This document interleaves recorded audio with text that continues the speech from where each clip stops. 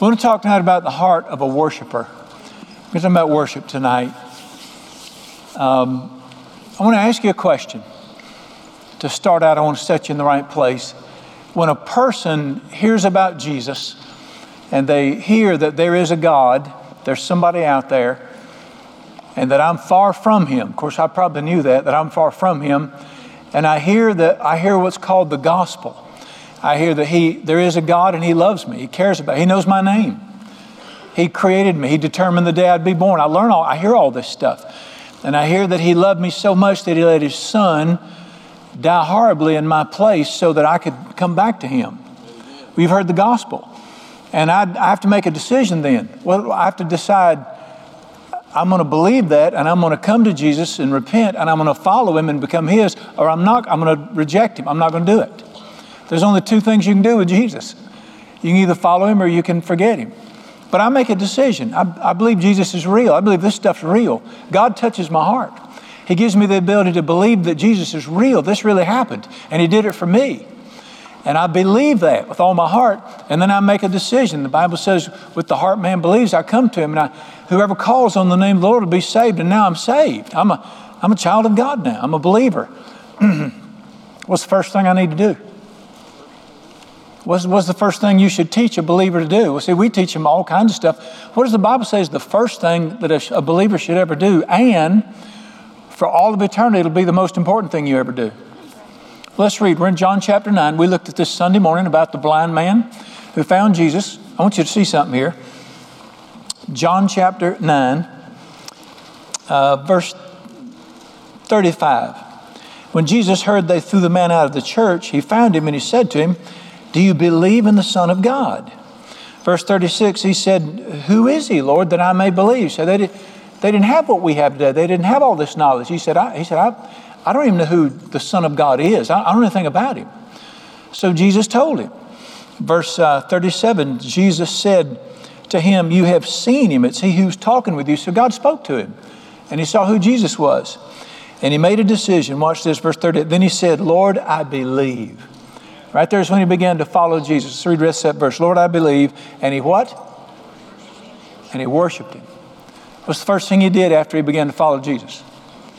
He worshiped Him. You go all through the Bible, you'll see this. For instance, Matthew 28:17. When they saw Jesus, they began to worship Him. All through the Bible, people's response to Jesus is to worship Him. It's our highest call. Well, we talk about having worship, stuff like that. Let's go back to square one and make sure we got this right. If I were to ask you, do y'all have worship at your church? You say, "Well, yeah." I said, "Well, what is it?" So the guys get up there with the music. I said, "I didn't ask you what you do during the worship time. I want you to tell me what worship is. I want you to define it for me in your words. You tell me what worship is." What would you say? Well, that's when we sing the music. Is that worship when we sing music? All right, let's look and see what worship is in the Bible. Look with me in Luke chapter 17. Many places, this is the great picture of worship.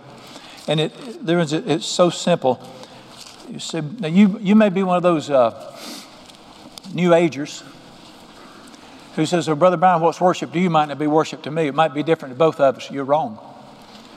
Neither me nor you get to choose. The Creator of heaven and earth decides what it is. So, Jesus is your way to heaven. Buddha's my way to heaven. That you're wrong. We don't own heaven, so we don't get to choose the way there. We want to be gracious with people and kind to people, but this generation that nothing, that you make your own God and your own rules. No, the God of heaven has written a book. And graciously, we need to say, it's what He says. And if we want to know what worship is, we need to ask Him what He says it is. All right, here's one of the greatest pictures of worship in the Bible. Luke 17, verse 11. It happened, Jesus went to Jerusalem. He passed through the midst of Samaria, Galilee. Entered a certain village. There were men, made Him 10 men who were lepers. They stood far off. You were required to. They were dying of leprosy. Leprosy is external cancer. It eats you from the outside in, and it's contagious. That's why you can't go near people. They lifted their voices and said, "Jesus, Master, have mercy on us." They cried out to Him. When He saw them, He said to them, "Go show yourselves to the priest," which is what you had to do if you were healed, and the priest could say you could go home. "Go show yourself to the priest." And so it was, as they went, they were cleansed. It means they were healed. And one of them, when he saw that he was healed, turned back, returned, and with a loud voice glorified God, and fell down on his face at his feet, giving him thanks. He was a Samaritan. Is that worship? That's exactly what worship is. That's worship. Let me give you the pure definition of worship from Scripture, all through Scripture. Here it is. Worship is simply, I don't know why I've made it so complicated. Worship is to express, and listen to me, it's got to be expressed. You say what's in my heart, that's it's not worship. It's got to be expressed. All through the Bible, worship is to express gratitude to God for who He is and what He's done for you. Worship is when you believe God's done something for you, and He's been kind to you, or He's helped you, and you go back to Him and you express your gratitude to Him. And I'll say again, it's got to be expressed. You can't just say, well, He knows I'm grateful. That's not worship. That's gratitude. Worship has to come out. You got to, every place in the Bible, all the hundreds of places, every time somebody worshiped, it was out. It was expressed. You had to get it out. And this is so simple. Worship is simply the heart expressing gratitude to God for who He is or what He's done for it. That's all it is. But it's nothing less than that, but it's nothing more than that. Do you understand that we're so touched and grateful for what God has done, and we got to do something about what He's done. For instance, when I consider that God, His Son, not sparing, sent Him to die, I scarce can take that in. Where on the cross, He gladly died and bore and took away my sins. So what? What do I do? Then sings my soul, my Savior God, to Thee, how great Thou art. When I realize that God has done this for me, my response to Him is You are great. That's worship. It's when you express gratitude to Him for what He's done. That all through the Bible, that's all it is. And there's more about worship in the Bible than any other subject. And it's simply to express gratitude back to God for this and what He's done. In the American church, we have sort of messed up. When you say worship, we think hip music. Music's not worship. The heart expressing its gratitude to God is worship. You can use music to worship, but that's not what it is. And in Luke 17, you see what it is. Let's finish Luke 17 here. And Jesus answered and said, well, were there not 10 cleansed? Where are the 9? Was not anybody found returned to give glory to God except this foreigner? How many of you can hear God saying right here, where are the worshipers? Where are the people who are grateful for what I've done? Now, He didn't, you say, well, those people that He did something for, but they didn't go back and worship Him. You got to understand, Brother Brown, they were grateful. Sure they were. Sure they were. But being grateful is not worship. And listen He didn't get mad. He didn't say, fine, I'm going to put the leprosy back on you. He didn't do that. He wasn't even bothered. Can you see that? This is one of the great mysteries of the universe. He's the creator of the universe. I mean, heaven is His throne, earth is His footstool. Here I am down here in Podunk, North Carolina. Why does it matter to Him whether I should thank Him and praise Him for what He's done? Can you not see in this passage that it means something to Him? Did He see it? Did He make a big deal out of it? Yeah, He saw this. And this guy just came back and said, I want to thank you and praise you. Look what you've done for me. Thank you. Obviously, it meant something to him. Can you see that the fact that people did not worship Him after He'd done something to him had an effect on him too?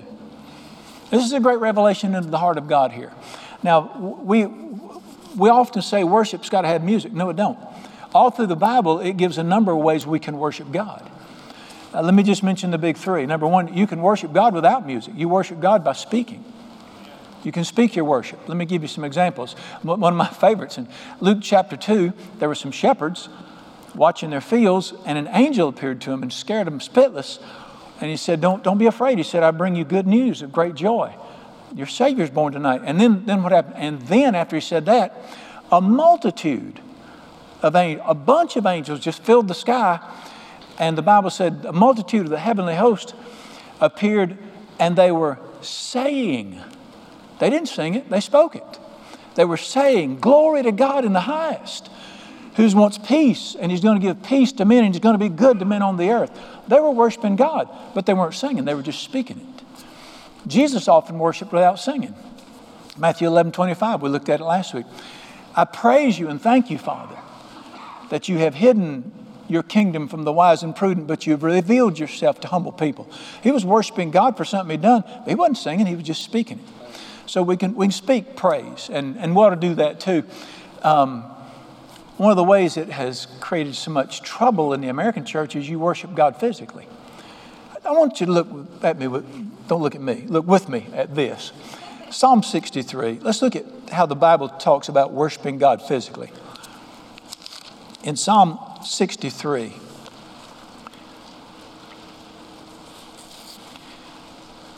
all right, Psalm 6, we'll look at a couple about how you worship God physically. Psalm 63, verse 3 says this, and this is one of those great passages, a great passage of worship, great psalm. Psalm 63, 3 says this, because your loving kindness is better than life, my lips shall praise you. Thus I will bless you while I live. I will lift up my hands in your name. So you can worship God by lifting your hands up to him. And he's talking about, I will praise you with my lips. But how else does he worship God? With his lips, but with his hands. And you know, with this thing about hands raised, some people say that's charismatic. No, that's Psalm 63. I didn't write the Bible. And what is this raising hands thing? Does anybody know? What is the universal symbol, no matter where you go in the world? What's the universal symbol of I surrender? Bulgaria, anywhere. A soldier points a gun at you, I surrender. All right, hands in the air, I surrender to God. It's a symbol of surrender, you worship. Let me show you another one real quick.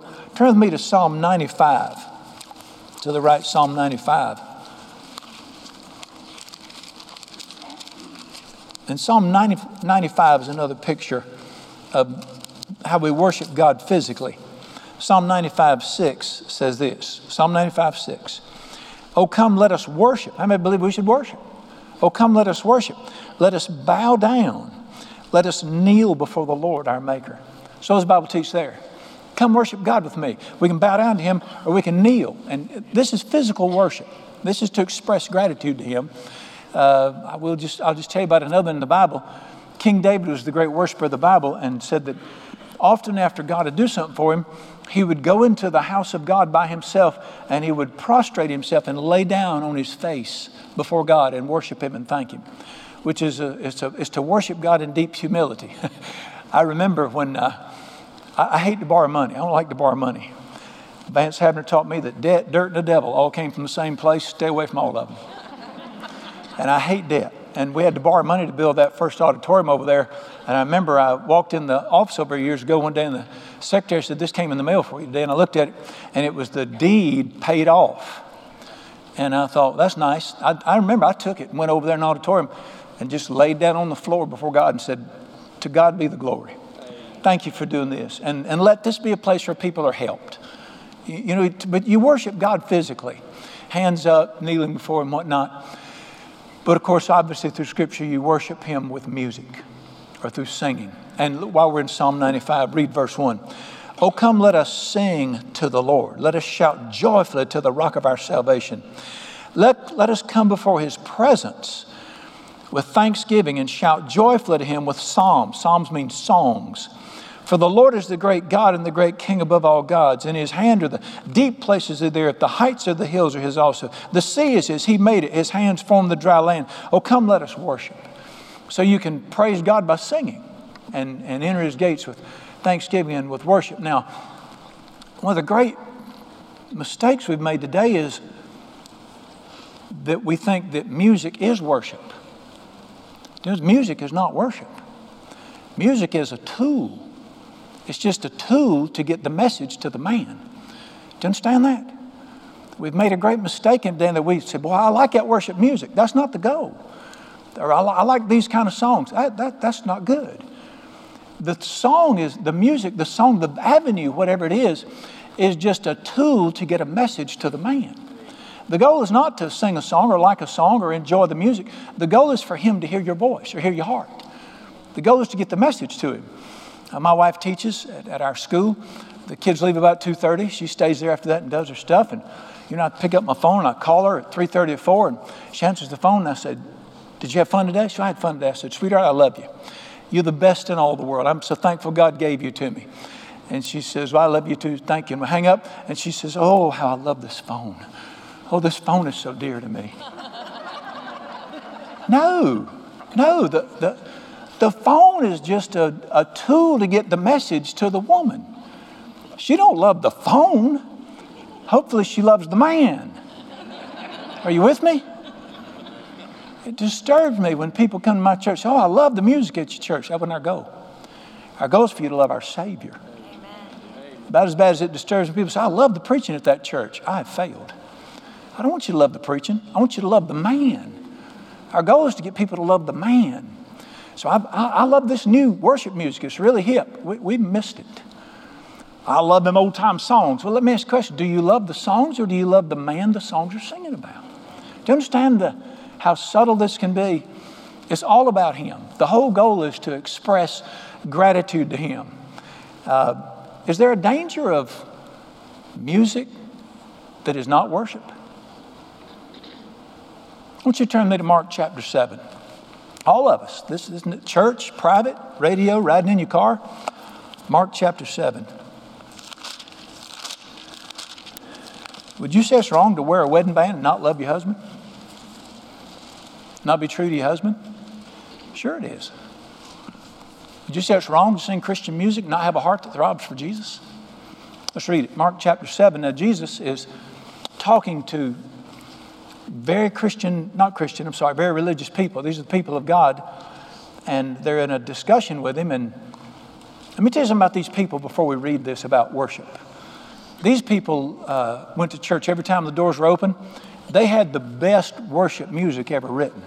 So how do you know that? Because in their tabernacle, their church, they sang the Psalms of David. That's all they ever sang. And we know the Psalms of David are great worship because they're in the Bible. God put them in the Bible. They sang some of the greatest music ever written. And if you're familiar with Orthodox Jewish music, it was very good. You had to be a very skilled musician. From the time of David on, you had to be a very skilled musician. So they had tremendous music. We were just reading some of it out of the Psalms. They sang the Psalms, and they had these services every Sabbath and every feast day, and they sang these songs, and they had this great music. Let me ask you a question. Was it worship? Read with me what Jesus said as he's talking to them in Mark chapter 7, verse 6. He answered and said to them, well did Isaiah prophesy of you hypocrites, it is written, this people honors me with their lips. Stop right there. What does that mean? They sing about me. They sing my songs. They sing the great worship songs. He said, I know you honor me with your lips, but what's the next part say? But their what? Heart is far from me. We learn a lot about worship right here, don't we? He said, I know you sing the songs. I know the songs are correct. I know the songs are very good. They're pointed toward God, but I'm not listening to the song. I'm not listening to the music. What's God listening to? I'm listening to your heart. You worship me with your lips. Your heart's with me. I mean, you sing with your lips, but your heart is far from me. What's the next words? And in vain they worship me. You know what he said? This is not worship at all. He said to come into the house of God, which is what they did, sing the greatest songs ever written with the most skilled musicians. He said, but your heart isn't pointed toward me and you don't throb for me. He said, this is not worship. So this teaches me you can have music, even good Christian music, but it's not worship. What is the definition of worship? It's when I turn my heart toward God and I want to tell him I am grateful for who you are and what you've done. See, we love the old song, Amazing Grace. Who cares? Or do you love Amazing Grace? Or are you amazed by the grace? It's such a subtle difference. We don't ever want it to get old. We never back up. Let me tell you what we learned from this. It's not your voice. People say, I don't have a very good voice. Don't worry about it. He's not listening to it anyway. From Mark chapter 7, verse 6, I see where he's not listening to your voice anyway. People say, if I had a great voice like theirs, I'd worship him. He's not listening to your voice. And so other people are, you're not singing to them. All through the Bible, listen to, oh, let us sing unto the Lord a new song, singing and making melody unto the Lord. Well, I don't care what they think about my voice. I'm not singing to them. I'm not singing about them. And he didn't listen to your voice. I'm telling you, it's not about your voice. It's not about your ability either. So, boy, they really know how to play those instruments. That's not it. That's not it with him. I don't see where he listens to skill. What does he listen to? He's always on the heart. People say, well, now, we're in what's called the worship wars. I don't know if you're familiar with them or not, where you got this crowd saying you shouldn't sing nothing except the old songs, and then you got this new crowd singing the new songs, and they're still going at it. All of them are lost. All of them are clueless. It's not your song. You say, well, should we sing the old or should we sing the new? You should meet Jesus. All right, here's the answer. The kingdom of heaven is like a householder who brings things both old and new out of his treasury. I'll just make all of them mad.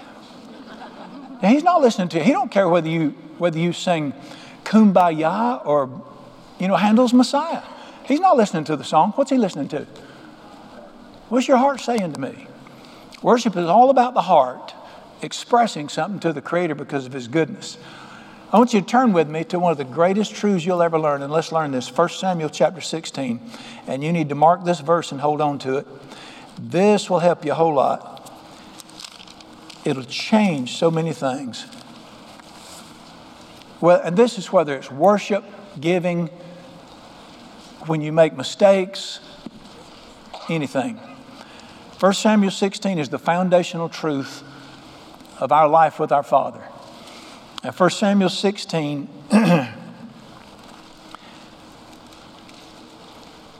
the father sent this great prophet to go find a king. And he said, boy, I found him. I have found him. He is so gifted. The Bible said he was head and shoulders taller than other men. He was so talented. He was a warrior. He said, I guarantee you that's the guy you need right there. Watch what God said to him in verse 7. 1 Samuel 16:7. The Lord said to Samuel, do not look at his appearance. If God told him don't look at his appearance, guess what our Father doesn't do? He doesn't look at the outside or his physical stature. I've refused him. The Lord, what's these words? The Lord does not see as man sees. Man looks at the outward appearance. The Lord looks on the heart. This is the foundational truth of life. We look at what people say. He looks at why they say it. We look at what people do. He looks on the heart as to why do they do it. Jesus had a lot to say about giving money and why we give. And he said, if you give to impress people, you got everything you're going to get. Because he sees that the heart was not right in the matter. I see people make mistakes sometimes. And people jump them and they damn them and they want to condemn them because they made mistakes. But see, I look beyond the mistake and I want to say, what was in the heart there? You don't know where that person's been. You don't know what they've done. Don't look at what they did. Look on the heart. And we got to get this down when it comes to worship or anything else. But in worship, where's the only place God's looking at? Is he listening to me sing? He's looking at the heart. Does this heart appreciate what I've done? Is this heart wanting to get to me and tell me thank you? I'll be honest with you. I've been in all kinds of services through my years, worship music services. I've heard the great singers and the great. I've been in the university for the great Christian concerts. They call them sacred concerts there.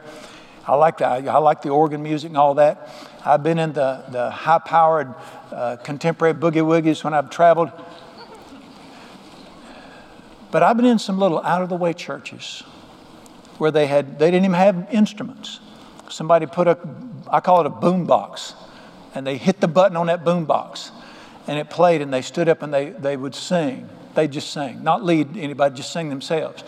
And their voice was not good. Matter of fact, people might make fun of them.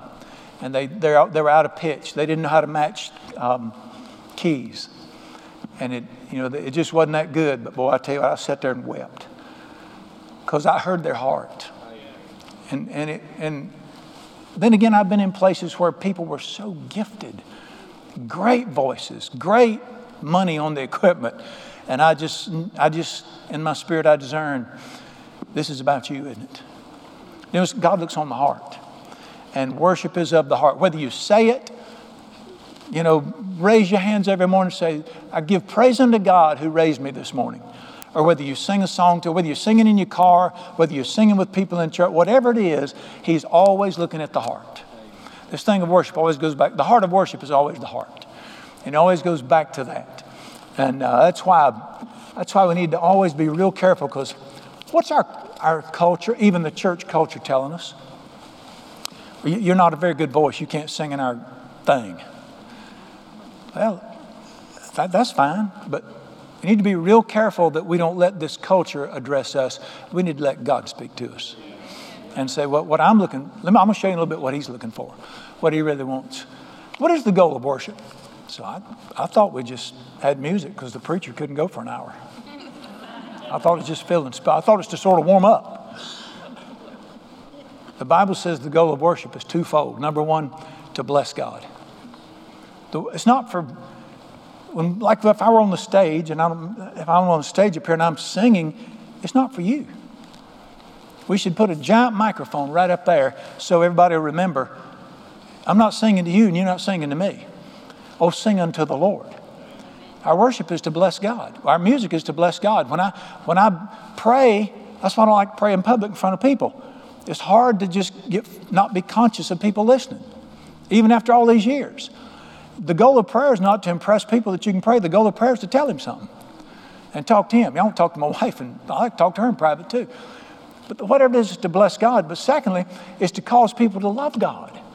The goal of worship is to cause people to love God. And if we don't cause people to love God more with what we do and have a greater affection for Jesus, we've missed the purpose. You know, if they're impressed with disco lights, and I'm not picking on disco lights, I sort of like these. That's fine, but it can't be our goal. Our goal is to cause people to love Jesus. But that's our goal in everything, is for people to love Jesus. All right, now listen to what the Bible teaches. When we choose to worship him from the heart, whether you're by yourself at home, in your car, or with a group of people, he always responds to heart worship. He doesn't respond to great music. I've been in many a church where God didn't respond at all to the music, which told me, I can't see your heart, but he can, and he sees something that he's not coming to. But he always responds to heart worship. He does something. I want you to turn me to Psalm 22. Psalm 22, where the Bible tells us what he does.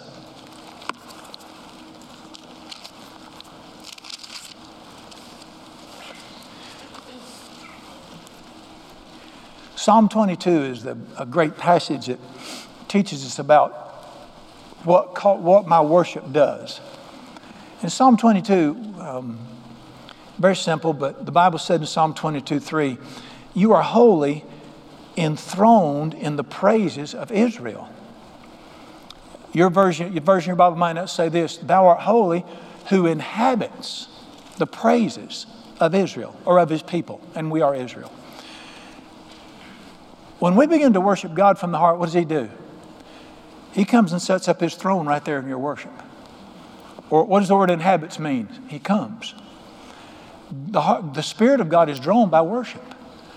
Our goal in worship is to bless him, but it is worship that we draw him close to us with. And he inhabits the praises of his people. Some of you probably heard the songs written, God inhabits the praises of his people. He actually comes and sets his throne of rulership and authority right there where I worship him. I can love God. I can be a good person who goes to church, but never experience God. But when I worship God, I will experience God. Then he'll come set his throne up right there. Whether it's in my living room, when I'm there by myself, whether it's out in my office, whether it's when I'm walking through the woods, whether it's with a group of people. Our goal is to worship him from the heart as a group so that he comes and sets his throne right here in this room. That he comes right here. And let me make an announcement. If he comes, you'll know it. Preachers mystify me. I love them, but they mystify me. I've heard preachers say, well, we know God was here today because he said, where two or three gathered together, you'd be here. That's not how you know he was here. You don't know him because you got a Bible verse. You know him because that's him. He's here. You experience God. I'm talking about his tangible presence. Used to be a song years ago went like this. There's a sweet, sweet spirit in this place. And I know it's the Spirit of the Lord. There's sweet expressions on each face. And I know that it's the Spirit of the Lord. Sweet Holy Spirit, sweet heavenly dove. Stay right here with us, filling us from above. Somebody worshiped God and he inhabited his throne right there. What do you think about that line in that song? You think that's cheesy where it said there are sweet expressions on each face? Notice when the sweet Spirit comes, there will be sweet expressions on each face. So I don't think you can judge by people's faces. It wouldn't have said it in the song if you couldn't. Well, if you don't like the song, how about the Bible? Would you go with the Bible? They looked at him and their faces were radiant. It shows. I can get around people when they're worshiping God, and I can look at them and tell, you're singing, you're worshiping. And the presence of God touches the human face. And you can tell the difference like that. It's just, and that's the great need of our lives. With the society we live in right now and the pressure and the garbage that's out there, we're going to have to learn how to worship again, privately and corporately, because we need the touch of God. The old man that mentored me, he's been dead for years, and he was preaching in the 30s and 40s, just a little country church. And he told me, he said, back then we just so knew how to get in the presence of God. And he said it was so unusual. He said it wouldn't be unusual for us in our church. He said, all we have is just no piano. It wouldn't be unusual for us to worship God, and the presence of God had come, and the presence of God would be so strong that I'd just sit down on my chair. Back then preachers had chairs on platforms. I'd just sit down in my chair, and the people just sit there. We'd just sit there. Just in the presence of God. Nobody speak, nobody move. We'd just sit there and enjoy the presence of God. Does the Bible teach that? Acts chapter 3 says this, repent and be turned back to God, that times of refreshing might come to you from the presence of God. He said the presence of God came. He said, we didn't have a nursery. We didn't have nothing. He said, oh, baby wouldn't make a sound. He said, we'll sit there for 30, 45 minutes. Just nobody speak, nobody nothing. Just enjoy God. He said, well, I ain't sitting in no church for 30 minutes with nothing going on. Well, you've never been in His presence.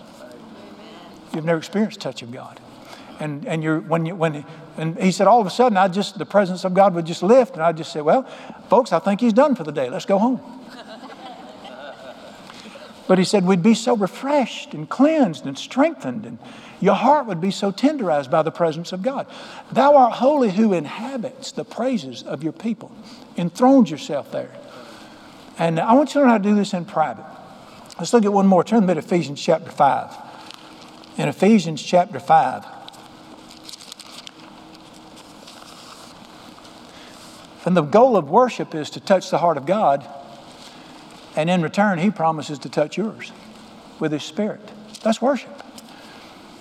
That's why He created it. In Ephesians chapter 5, it's just a wonderful promise. You ever had a child that was suffering, you picked them up and hugged them when they were little? Did you ever do that? I used to do that. You know, I can remember my kids would get upset about something. They'd be crying. They'd get hurt. Something would happen. I'd just pick them up, set them on my lap. You didn't have to explain it to them psychologically. At 5 years old, they couldn't understand it anyway. What were they? But when you just took them and said, it's going to be all right, and you held them and you patted them, well, guess what that word is? What were you doing? You were comforting them. Comforting them. And they were at peace. Guess what the name of the Holy Spirit is? I will send you another comforter. And it's not a head understanding. It's when He touches you and He comforts us and He draws close to us. Well, let me ask you a question. You saw your child hurting. What would you say? Heck with you. I don't care whether you hurt or not. What would you do? My little girl, she got invited to a skate party, roller skating party one time. I think she was 5, maybe 6. So I'm going to take her to a skate party. So we go to the skate party. And we're not skating people. We live out in the country. We skate on horses. You know, she was riding horses since she was in diapers. And we didn't go. Why would in the world would you roll something on your feet when your horse can carry you there? So she didn't know how to skate. We go to the skating party, and the kids out there skating, and she's out there skating, and she looked like a 5-year-old alcoholic, on skates, just like she'd been drunk, and she just couldn't get it. And I looked out there, and I could tell it's starting to bother her because all them other kids could skate. She couldn't skate. She's going by, and I said, I hope we don't get hurt. And she went by, and finally I said, come here. I'm sitting out there on a little bit. I said, come here. So she came here, sat down, and I said, you don't know how to do it so good, do you? She said, no. I said, does it bother you? And she didn't say a word. I saw the tears start down her face like that. Well, you're 5 years old. We got our stuff too. So I just took her and just pulled her real close. I said, sweetheart, everything's going to be all right. And I didn't say, well, now technically, let me explain to you why you're bothered. Then sometimes your head don't need a thing, your heart needs something. And I just pulled her close, sat there, rubbed her and talked to her, told her produce, and she went. That's the ministry of the Holy Spirit. It's to comfort people. Let me ask you a question. You think He wants to do that? Just like you want to comfort your children. As a father has a tender heart toward his children, so the Lord does toward those who fear Him. I look at me in Ephesians chapter 5, verse 18. Don't be drunk with wine, it's dissipation. Be filled with the Spirit. What can that mean? What does it mean to be filled with the Spirit? I've got the Spirit of God inside of me. If you're born again, everybody's got the Spirit of God in them. If any man does not have the Spirit of God, he's none of his. The Spirit's in me. What does this being filled with the Spirit mean? He wants you to experience the Holy Spirit. He wants the Holy Spirit to touch you. You know, there's a reason he compares it to wine. If you're filled with wine, it has an effect on you. There's a peace that comes over you when you drink. There's a quietness that comes. There's a freedom that comes. Well, God wants the Spirit. He doesn't just want you to have the Spirit of God. He wants you to be touched by the Holy Spirit. He wants you to experience Him. You say, amen, amen. Tell Him to do it for me, Brother Brian. Wait a minute. Let's read. Be filled with the Holy Spirit. It's the Father's will. Speaking to one another, psalms, hymns, and spiritual songs, singing and making melody. Where? In your heart to the Lord, giving thanks always for all things to God. What is it that I do to have the Holy Spirit draw close to me and help me? I begin to worship God. I begin to thank Him for who He is. And from my heart, I might sing to Him, or might tell Him I appreciate Him. The Holy Spirit's in you all the time. Quit waiting on Him. You stir Him up. The Bible said, stir up the gift of God that's within you. You're the one who causes the Holy Spirit to come to you and help you. That's 2 Timothy 1:6. 1 Timothy 4:17 says this, don't neglect the gift of God that's in you. The Holy Spirit's in you. He'll come to you. He'll comfort you. He'll encourage you. He'll strengthen you. But you got to do something first. What is it? Thou art holy who comes to the praises of His people. All right, I wake up in the morning. Some people wake up feeling great. I don't. At this age, I don't feel great in the mornings. Got a few old injuries that are sort of creaky. And because I'm from the country, we're committed to get up early whether we like it or not. Besides, my daddy-in-law lives across the pasture, and if the lights are on at 5 o'clock, he wants to know what's wrong. And so we get up early at our house. So I wake up in the morning first thing, and I don't get this angelic, arise, my love. I don't know, some people I do, bless you, I guess. But listen to me, to what I've learned. I do not ask how I'm feeling in the morning. I tell myself how we're going to feel in the morning. I never get out of the bed. I will not get out of the bed till I say, thank you, God. I'm alive today because you are good. And this is the day the Lord has made, and I'm going to rejoice and be glad in it. And I always say that this is going to be the greatest day of my life, and I am going to be gladder today than I've ever been.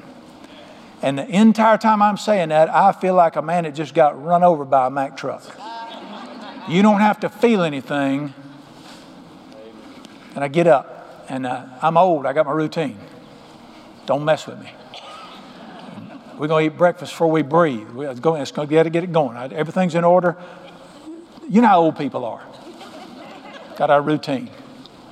And I'm just buzzing around, and I'm singing and hugging Mom and whatnot. You can do this without feeling. And I always sit down and I worship first thing before breakfast. Get my stuff in front of Him, and I say, Father, I want to thank You and praise You that I had a house to sleep in last night. I thank You I had a warm bed. Thank You that I'm healthy today. Thank You I could get up. Thank You that I got a woman that loves me.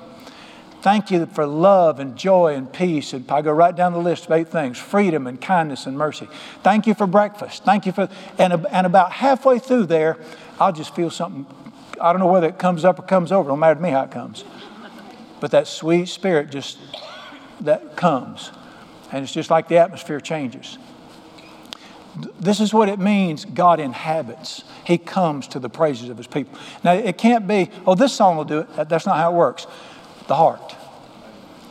Be filled with the Spirit, singing in your heart to the Lord, giving Him thanks. When you worship God from the heart, He responds every time. He comes to heart worship. He draws close to it because He loves it. He really does. And listen to me. You don't have to go to church to do this. You can do this by yourself. All through the Bible, you see people worship by themselves. One of the greatest things you'll ever learn is how to worship God privately and meet Him in private worship. And you can do this riding down the road. It's one of the reasons I used to love to drive a truck. Sunday evenings, I'd get in my truck. I'd go to Chicago. I'd get in my truck. I'd drive all the way to Indianapolis without stopping, 10 hours.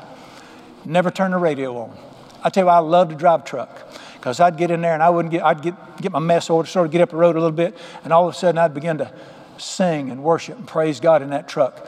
And how many times has He come right down there? And we've rode all the way 10 hours without ever turning the radio on and just enjoy His presence. And just tell Him how wonderful He is and worship Him. Don't ask for anything. Don't don't need any questions answered. I've given up on that a long time ago.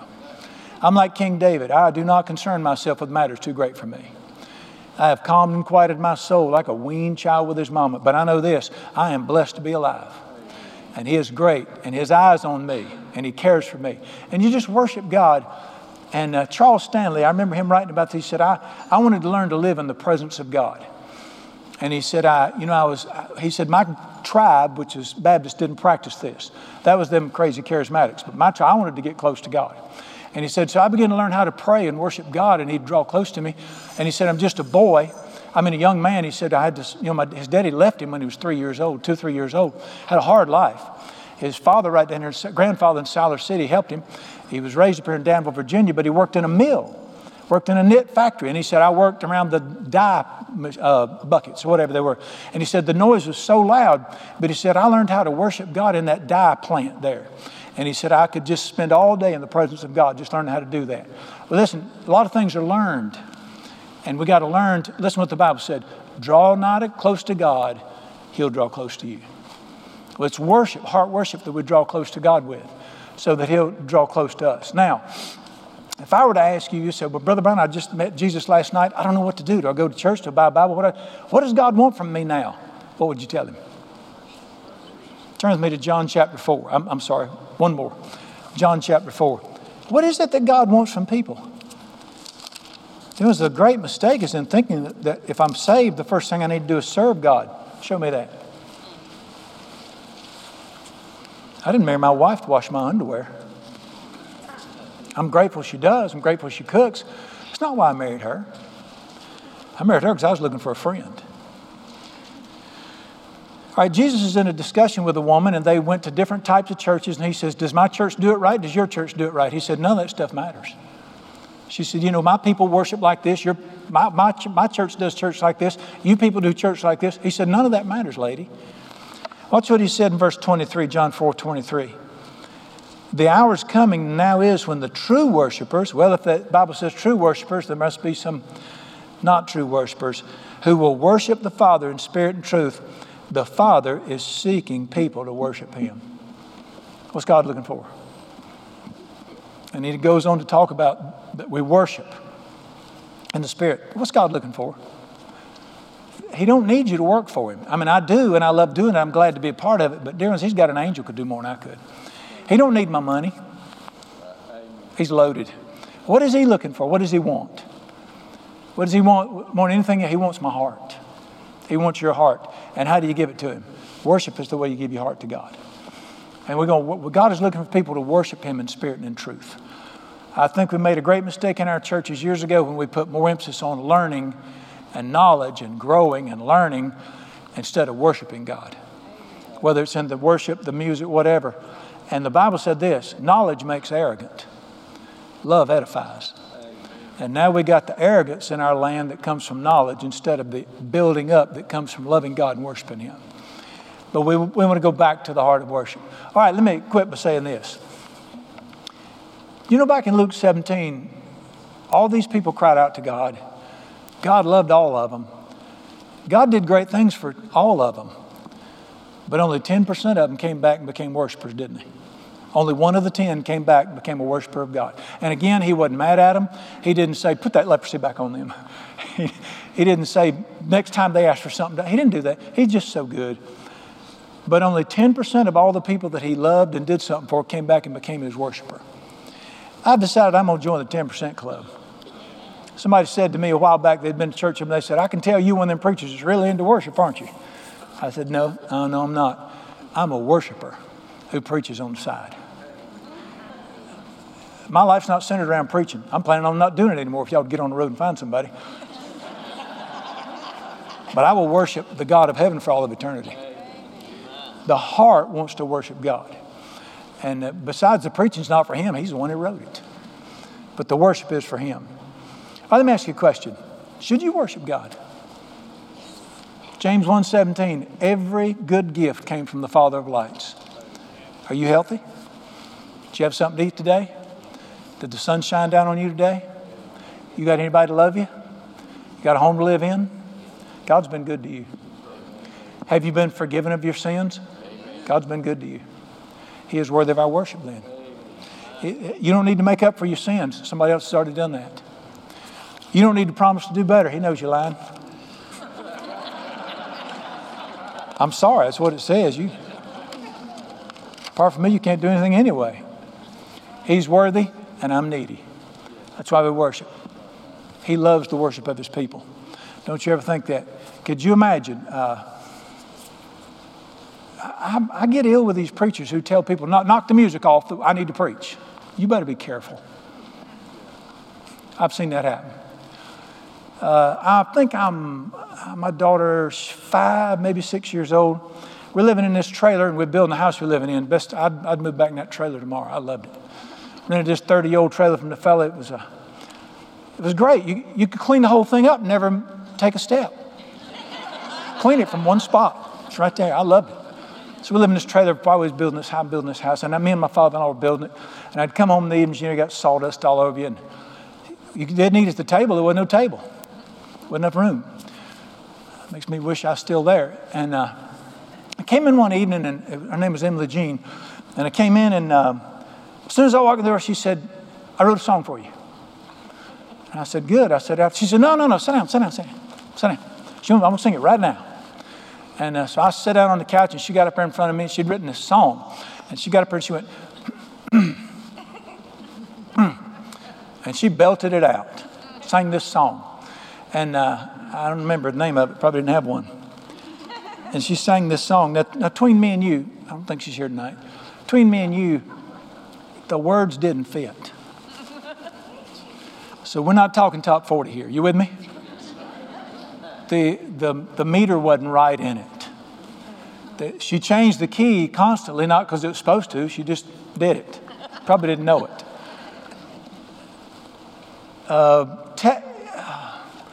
Simon Cowell would have gonged her. I loved it. I loved it. I'd rather hear that than any song written. You say, you got a warped sense of music. No, I got to follow his heart. Don't you understand what he's saying there, that he loves the praises of his people? It's not the music. It's not how loud it is. It's not how soft it is. It's the heart. And the heart of God is touched by that. I thought it was great. And sort of like when your child draws you something, crayons, you say, hey, that's nice. So that's a nice dinosaur. That's a nice dinosaur. I said, Daddy, that's my cat. Yes, that's what I meant. It's a nice cat. We don't throw it in the garbage because it's not a nice cat. What do you do with it? Put it on the refrigerator. Not because it's a Picasso. We put it up there for. That's from yours. That was from the heart. They want to bless you. Do you understand what I'm saying here? Worship is just a childlike heart wanting to tell God, I appreciate you. Appreciate what you've done. I want us to get in the 10% club. I want us to make up our minds. We're not just going to be people that God's been good to. We're not just going to appreciate what he did. We're going to do like that fellow who went back and with a loud voice thanked him and praised him for what he'd done. And I want Jesus to be blessed by it. I think God is so good, he'd still be good to me if I never worshiped him again. That ain't going to happen. I want him to hear the heart. All right, let's pray and worship him now. Praise be unto God, who inhabits the praises of his people, who brings bread from the earth to make strong the heart of man, who covers me in my rest and gives me safety, that I might rise. Thanks be unto God for his unspeakable gift. Praise the Lord. From the rising of the sun to the setting of the same, let the Lord's name be praised in all the earth. Thank you so much for your kindness and mercy and grace. The greatest practice we'll ever engage in, the only practice we're engaged in now that we'll do for all of eternity, is your worship, the praise of the living God. I thank you that before your throne right now, all the saints of all the ages, all the people that have gone ahead of us, all the angels, all the seraphim are bowing down saying, worthy is the Lamb who was slain. And we want to join in that worship and that praise in the very throne of heaven. Thank you, Father, for the freedom. I praise you. It's not the type of music. It's not the song. It's not the with a piano or without a piano. It's the heart that praises you and thanks you. Thank you that your word teaches that you hear us. Thank you that in the quiet of the night, when we lay our heads on the pillow and we simply quietly utter, thank you, you hear it. And that's the incense of heaven. Thank you for the goodness of God in our lives. We can't wait to see you face to face. I got a feeling our praise will upgrade when we finally get to see you face to face. Let Jesus be glorified. In His precious name we pray. Amen.